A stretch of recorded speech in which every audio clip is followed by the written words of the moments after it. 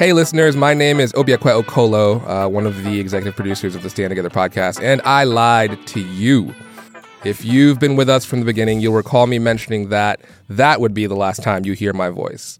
Well, I'm back, again joined by my friends and hosts of this here show, our brief historian of good and paradigm shifter, Evan Feinberg, the principals, Askia Ahmad and Jeff Proctor, and the bringer of perspectives herself, Ty Spells. Hey, everyone. How we doing? Hey, how you doing? I love it. Doing well. We took on a challenge this season to present our audience with a section cut of the most inspiring, disruptive, and innovative work by the most influential social entrepreneurs across our nation. With 4 episode types, a brief history of good, shifting paradigms, principles, and perspectives, we wanted our audience, you, to understand how we got to where we are today, to hear a vision for a better social sector tomorrow, meet the nonprofit leaders and communities across the nation, empowering people to create lasting social change, and to amplify the voices of some incredible souls who were able to change their lives because someone simply believed they could. So, Evan, remind our listeners a little bit about sort of what we were hoping to accomplish with both the episode types that you anchored on the show. Well, yeah, starting with the brief history of good, history matters. And the context that we work in matters. And we've got to understand, how did we get where we are? And what does that mean for where we need to go from here? And so it was a real joy to talk with my good friend Becky Endicott from the podcast We Are for Good, to just talk about a history of philanthropy and nonprofits, and sort of how did we get where we are in America today. And so it was a really insightful and interesting journey to go through that history and context. And then I really enjoyed the episode type of shifting paradigms, because when we were talking about paradigms, we were talking about the most important stuff that I think we could be talking about together, which is to say the reason why a podcast is so interesting for Stand Together and for the work we do at Stand Together Foundation. A podcast is interesting because we care about ideas. We care about principles. We care about the way people think about solving problems, because paradigms are so much more scalable than methods and practices and specific solutions to problems. If we can really dig deep and understand how and why we think the way we do and how we should think in order to better solve problems and improve lives, I feel like we can make a ton of progress. And so in Shifting Paradigms, we really went deep with some really incredible thought leaders and folks who had perspectives that would enable us to really understand the insights behind the work. And it was a pretty exciting journey to go down. I love it. Oh, yeah. Jeff, Ski? Well, for us, there was a lot wrapped up into it. I think the biggest thing by far was just trying to be better and more popular than Evan's episodes. Fail. No, we set out with a couple goals. One, maybe at the highest level, was to figure out how to talk about being principle-based as a person, as a decision maker, as an employee, as someone who just looks at what's going on in society and hopes things can be better, and contrasting that with maybe being a little bit more formulaic or rule-based. And then as a bonus, we got to use a few of the core principles that drives the Stand Together community specifically as examples and bring guests in around that. So I think kind of the 1-2 punch of let's talk about being a principle-based community, and then let's get some richness around the specific principles that we care about here. Yeah, and I think to that point also with a number of the guests, being able to show at the pavement level these principles in action with a number of the guests. So it was amazing to see that come to fruition with these principles in practice. And our bringer of perspectives, Ty? I believe with perspectives, I was really shooting for, a lot of times we are talking about ideas, we're talking about theories, we're talking about institutions, but we forget that these are not just barriers or problems we're trying to solve, but there are people. And so in perspectives, I wanted an opportunity for you to listen to these individuals who have overcome and come out better. Although they experienced a barrier, they are not just that barrier problem. So perspectives, I wanted the listener to be able to understand the person. I love getting to talk to this team now and thinking about the way that we set out to put this all together of 4 shows that have 4 very different personalities and 4 different voices. It's crazy having you all in the room and sort of seeing all of that in real time. It's really cool. I think as an actor, Evan, it's like even looking at our vibes. Everyone's got different style. Evan's like business casual, but his sleeves rolled up. It's like it's business, but we're gonna get our hands dirty. Ski's got the business casual, but he's got the sneaker dress shoes because he's gonna move fast. Jeff's got the shiny. You can't see Jeff's shoes right now. This whole bit is just so I could talk about Jeff's shiny cowboy boots. shiny. Their moment. Their moment. The principal flair. I love it. I feel an Instagram post coming on. And then Ty is just cozy in her little tracksuit, just super comfortable and sitting in the pocket with people getting real and having these human conversations. So again, I just want to thank you all for taking on this season in the way that we did and so well. Well, Obi, I'll tell you, one of my favorite parts of the season was not listening or even getting to host my episodes, but getting to listen to Ty's episodes and Jeff and Ski's episodes. Yeah. I mean, these are mostly folks that I already know, and I know their stories. I know all about their organizations. And man, was I blown away by what these other hosts were able to draw out of these friends of ours, and just really bring the listener into the work that we get to do every day. It was pretty awesome. So I'm pretty thrilled to get to sit with this illustrious group today.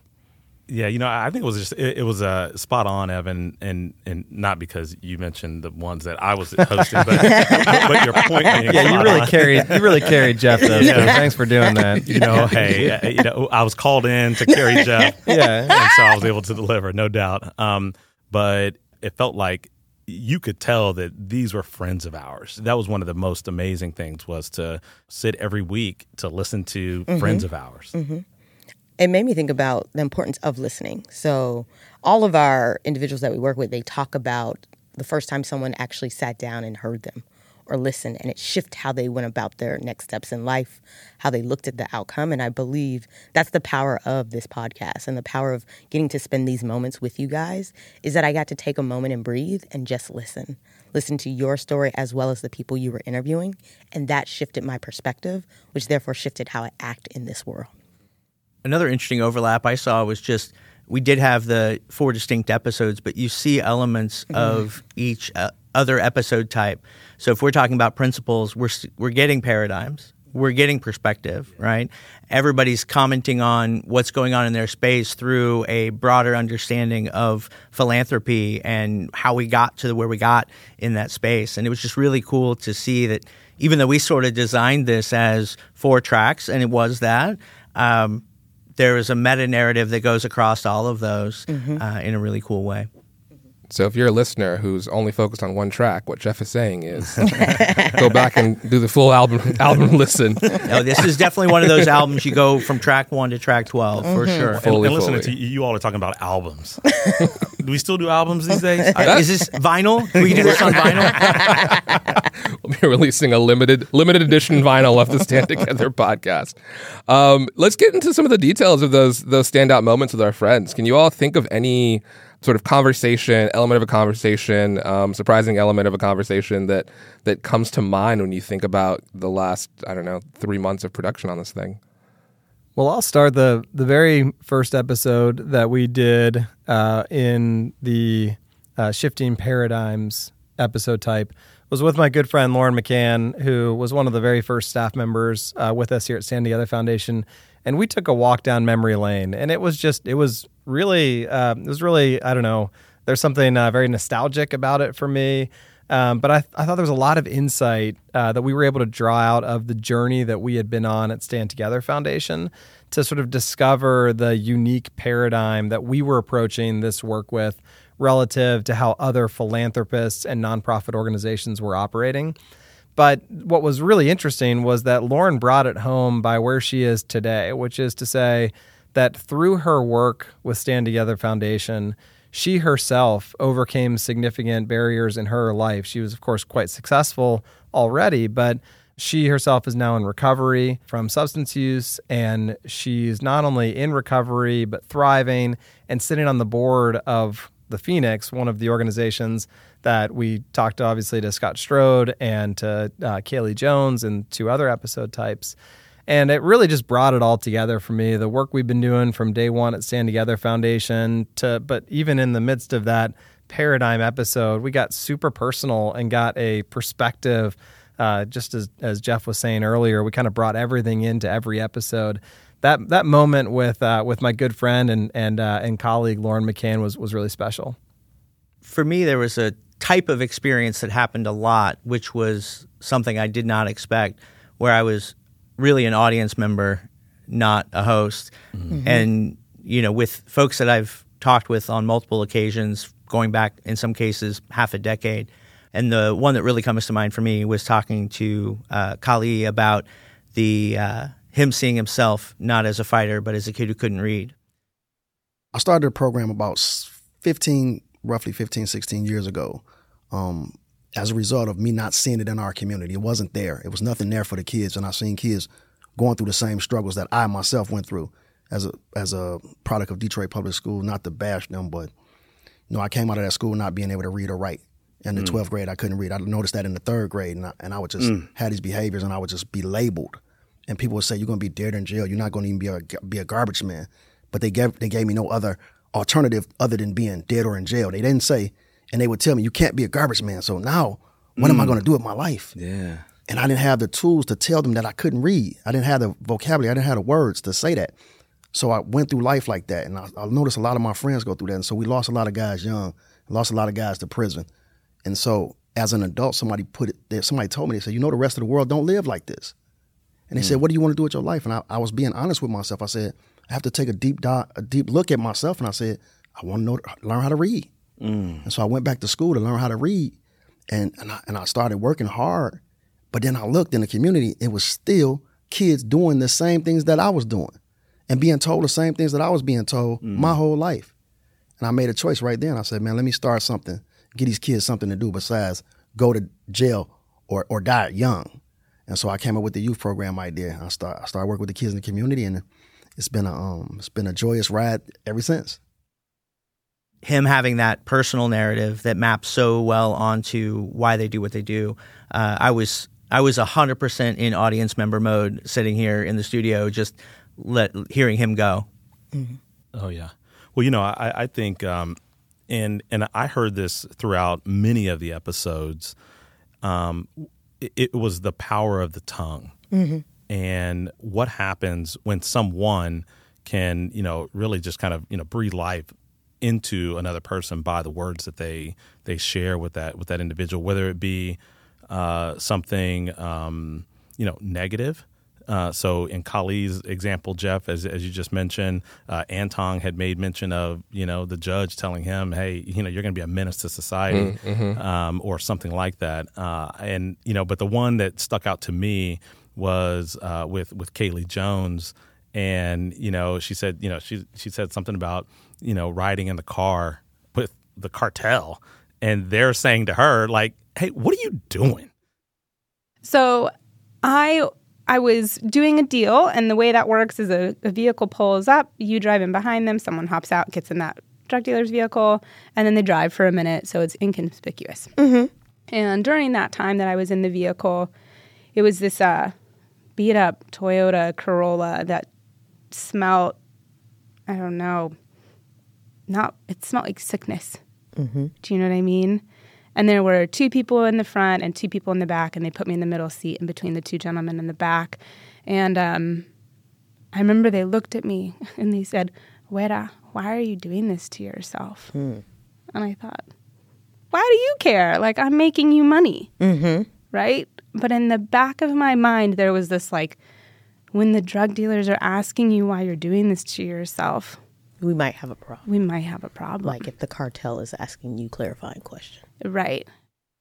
You had members of the cartel that was helping guide her right, helping her see that you have so much more to give to the world for you to do. So anyway, even with Anton, and he made mention of the person that was in prison with him, and said, "Hey, you're a leader."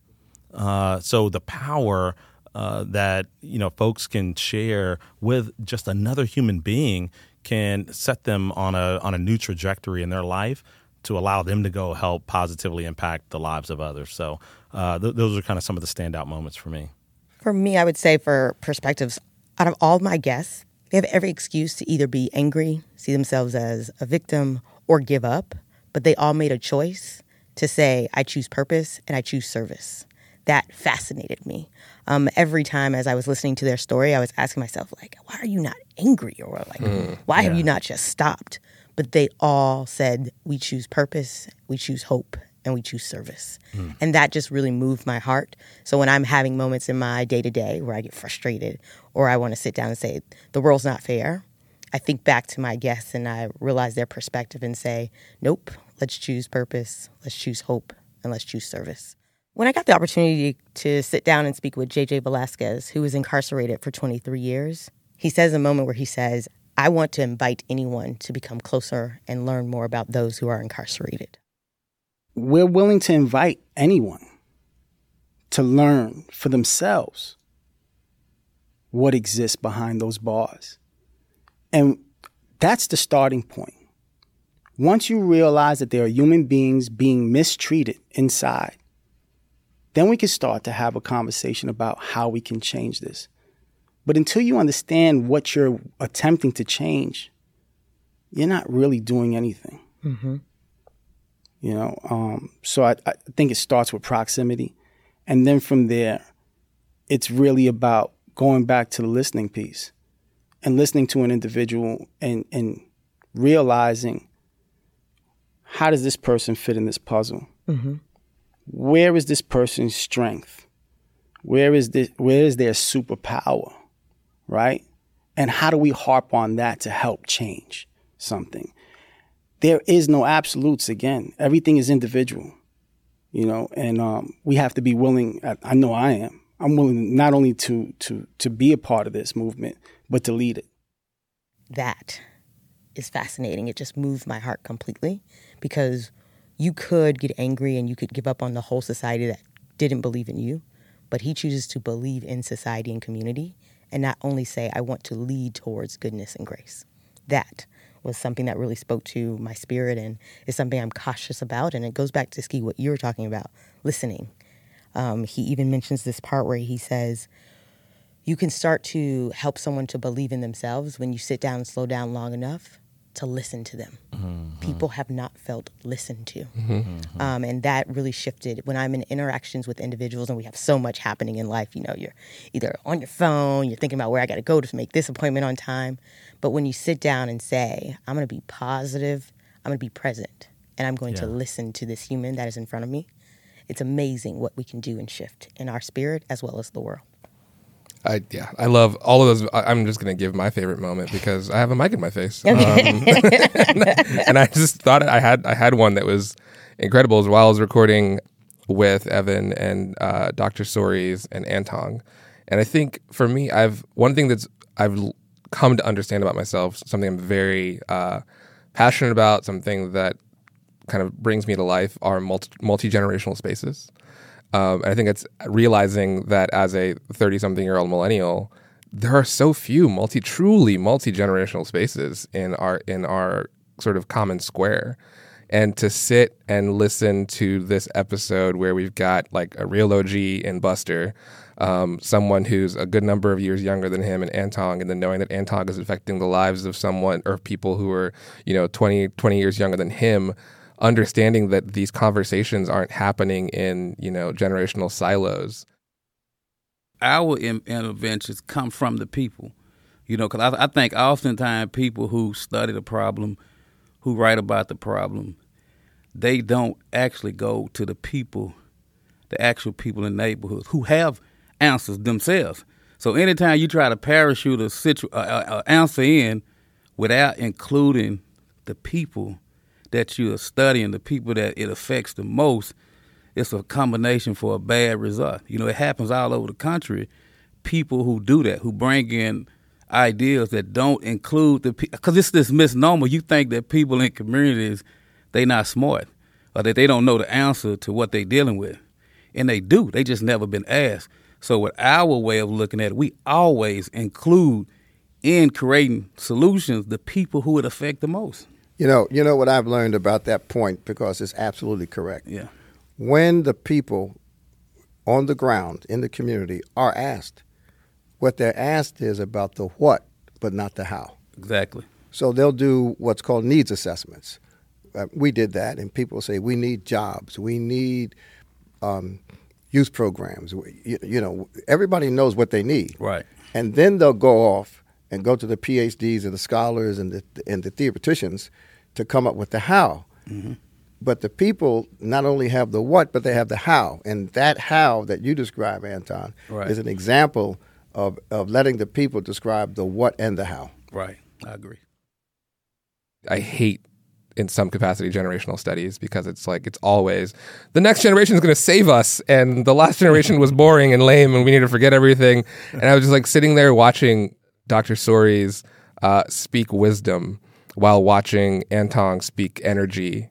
That was such a, quite frankly, catalytic change environment when wisdom meets energy. I think that's a place where we can just begin to rebuild and redefine entire things, entire communities. So that was super fun for me to watch. I also think that's important because the reverence of understanding and the wisdom that you have to appreciate both perspectives. I think that's where we sometimes miss the ball, is that generation matters, but I'm not going to listen to a younger generation. Right. Actually, both have something to bring to the table, and it's worth listening. And once you do that, that's when we can really start making an impact. When I think about that episode in particular, it brings me back to something that both Ski and I think Ty were alluding to. When you were talking about the power of language, you talked about Anton and these two moments in his life. The first where a judge sentences him to prison and says, "You're a menace to society." And he then realizes, he has this moment that he realizes that he's been causing harm. He had not thought of himself that way. He was just surviving. Yeah. And then in prison, an older gentleman in the prison coming to him and saying, "Young brother, you're a leader. If you can lead these men to do wrong, you can lead them to do right." Being this transformative moment in his life. And this gets to, I think, something not just even more profound than just the language, that Anton Lucky's experience, having been in it, as having experienced the challenges himself, gave him a unique set of experiences and characteristics and capabilities that gave him an advantage in actually solving the problems. Right. And, even when we sat here for this episode with Anton and Buster, you heard Anton go first in so many of the answers to speak to the truth on the ground. Buster, who as Obi called him an OG, right? He was a pastor of a very large church. He'd been doing this work for a long, long time. It was Anton's very real-time personal experience that he was leading the way with. And then Buster would share with us wisdom, and he would extrapolate lessons and insights. And so they both, as you were saying, that both generations had value and wisdom to bring to that. But I just can't get past this insight that kind of cut across the episodes that, if I want to understand addiction issues in this country, man, do I want to be talking to Scott Strode and Kaylee Jones, who've experienced addiction themselves, who've overcome it, and now are applying what they've learned to help others. Right. I can't imagine better experts on the subject than they are. But our culture all too often trusts experts far away from the problem, who've been studying it, have got some white papers or academic studies on it. And I think we've for too long been overlooking some of these incredible experts because of their lived experience, their own personal transformation. And I thought we were able to bring out a lot of that through this podcast. I'd never heard the term proximate solutions until Lauren said it on the episode you released with her. And maybe just I don't play in the space enough. I should. But that word, that phrase, proximate solutions, I've then repeated 1,000 times because that makes so much sense. The people who are in proximity are going to understand the reality. I think their approach to the work has to be grounded in that different mindset around the problems they're trying to solve, right? We were looking for organizations that were trying to solve these intractable problems, that were innovating and that were agile and that were entrepreneurial, and that had some insight into the populations they were trying to serve. And what was interesting was many of the groups that we selected, the leaders were not only proximate to the problem, but had suffered the problem themselves. That lived experience gave them that unique insight into how to engage. So, if you're trying to quote unquote solve the addiction crisis in America, you're going to want to go to somebody who is in recovery and that's successful in that recovery and build upon their learnings and their experience. If you're going to try to help people coming out of incarceration, you should go to individuals who have been incarcerated and understand the barriers they faced when they got out. And so some of the most amazing organizations that we saw had that insight because they had lived through that barrier and had overcome that barrier successfully, and were trying to take that knowledge gained through that experience and disperse it to as many people as possible. We don't get to proximate solutions because, and this is what we got at the entire episode, which I really geeked out on the Todd Rose episode. Todd's a real hero of mine. I really loved it. And we got at this. If you're looking for big, average solutions across the entire society, you don't even look for proximate solutions because you're just looking for big, one-size-fits-all, standardized approaches. Proximate solutions by their nature are going to be very complex and dynamic, and things that are working in one place aren't going to be what you do in another place because they've got to be up close. They've got to be proximate and dynamic. And so I just don't think many people are looking for proximate solutions because they're saying, well, geez, those local solutions could never be the answer for everyone, so I'm not even going to pay attention to them. Well, Evan, I think to that point, right, that what the proximate solutions also takes into account, the folks looking to help solve or leverage these solutions in that proximity, they also understand the context for their locale. And I think that's probably one of the difficulties of trying to just go and kind of scale and take, get these average, large average solutions, is they become void of the context that's so critical and necessary, in a particular community. And so, I think these proximate solutions definitely take into consideration context, and that matters a ton. I think a lot of times too, maybe the industry as a whole either misunderstands or at least doesn't fully appreciate the idea of scale. So scale doesn't just mean, or needn't just mean, we find one thing that works and we do it everywhere. I think a bigger part of what we're hoping to do here is scale the opportunity for people with lived experience to make the kind of transformation that they're making in their community. So we don't need the same solution in every community. What we do need is people with the right experience and the right distance from the problem in every community to be able to be well positioned to be successful. And I think it's an edit on what we mean when we say scale that can be confusing if we don't acknowledge it. This is one of my favorite moments from the season, and you can tell I'm sort of like the philosophy geek of the group here. Just general geek. As well. Let's not limit ourselves. Yeah, when Todd shared this idea of active versus inactive ingredients in our episode, and he was saying, so when he was talking about this, he was trying to articulate what scales and doesn't scale, and he got it into the cooking metaphor. And it's like, well, everyone's trying to scale up this sort of whole recipe for the thing that's going to get scaled all over the country. But as it turns out, it's not all of the particulars. There were some active and inactive ingredients, some things that really mattered, right, and then some things that didn't matter at all to recreating the recipe. And I think all too often in nonprofits, we treat it just like a cookbook, and we just try to follow the recipe to a T, and that's not how things scale.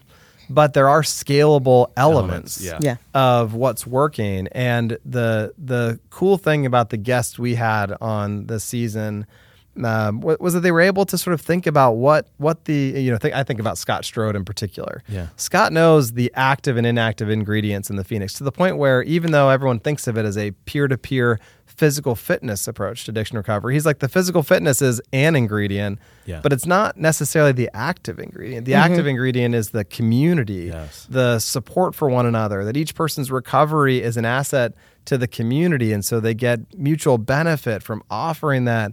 And so the safe and supportive culture that they build at the Phoenix is the thing, and they could replace physical fitness with book clubs or going to concerts together or any number of things.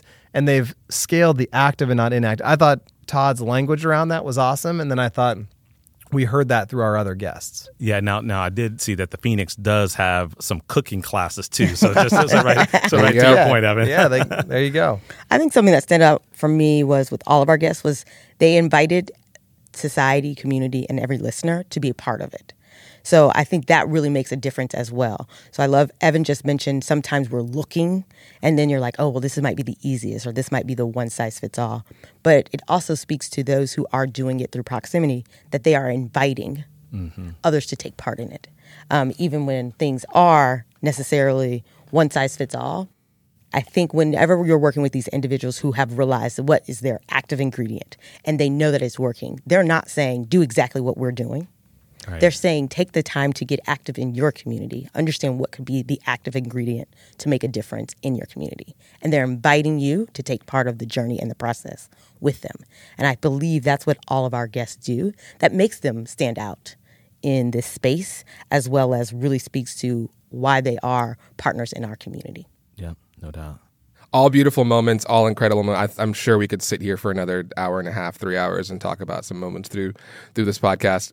As we've sort of gone into these conversations with our guests, and we've gotten our legs under us, and we've gotten more comfortable in front of these giant microphones, talking to friends. It's just been this peeling back of this layered sort of present of hope and of excitement, and not sort of ignoring the real reasons to despair or ignoring the challenges that are in front of us, but really building that foundation of hope from the reality.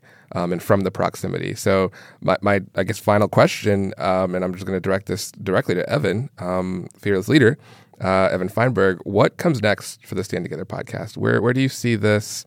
You know, if you had all your druthers about you, where do we go from here? How do we build on this? Well, I've got one last favorite moment from the season that we didn't talk about elsewhere, and it was when Dr. Soares and Anton had this incredible conversation about what they had learned from Viktor Frankl. And, Frankl's, in his famous writings, he talks about how he who has a why can bear with almost any how. And they were describing that concept, but they actually were backing up to talk about how if you're trying to drive historic changes and true social change, people always set out to change the big system, to change society, to make this massive change. But Dr. Soares really told us that people create systems. When you look at historic changes that have been positive for the general good, it always starts with individuals. It starts with a transformative value system. Systems are simply the amplification of people. Systems don't exist separate from people. People create systems, and people change systems. My problem is I read Viktor Frankl as a young man. Viktor Frankl in a Jewish concentration camp, a German concentration camp where Jews were just treated like nothing. Viktor Frankl said, I am in a concentration camp, but the concentration camp is not in me. And it was transformative to see someone in a concentration camp say that I can rise above my circumstances. And once I read that, I couldn't unlearn it. It just changed my life. Doc, and Viktor Frankl is one of my favorite authors, and I've read him in prison. That's how I got through prison. Right. Finding your why. Find your why to live. And so where's the podcast going from here? We want people to hear these ideas and act on them, to be empowered themselves, to empower others to realize their full potential, to come up with new and better ways to serve their neighbors, their communities. Whatever it is, whatever it is that each person can do to contribute to this, we want them to go from here thinking and tackling problems differently.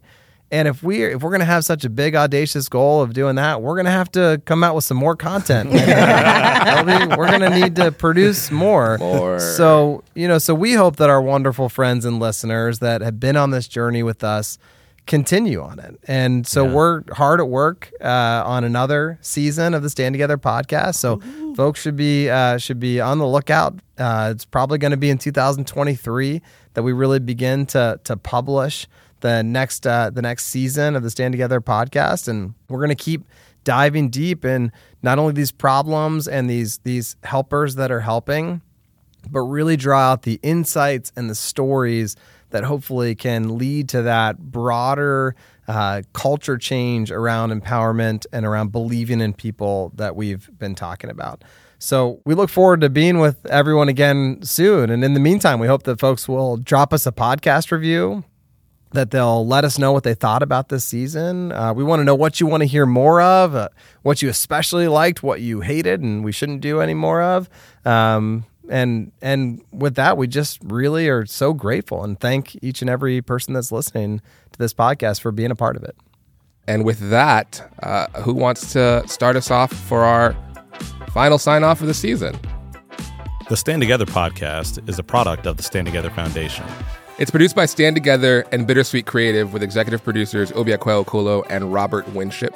Editing, engineering, and sound design by Robert Winship. As always, special thanks to producers Molly Ringel and Elgin Cato for herding cats and filling in the gaps that made this all possible. And a huge thank you to all the friends we had on the show who shared their stories, insights, and made this season so special. And to you, our listener, thank you for joining us for this pilot season of the Stand Together podcast. We now know that this is only the beginning, so keep listening and keep sharing. Let us know what you loved and what you'd love to hear more of as we work on what comes next. I'm Evan Feinberg. I'm Askia Ahmad. I'm Jeff Proctor. I'm Ty Spells. From all of us here at the Stand Together podcast, thank you, and we'll see you soon.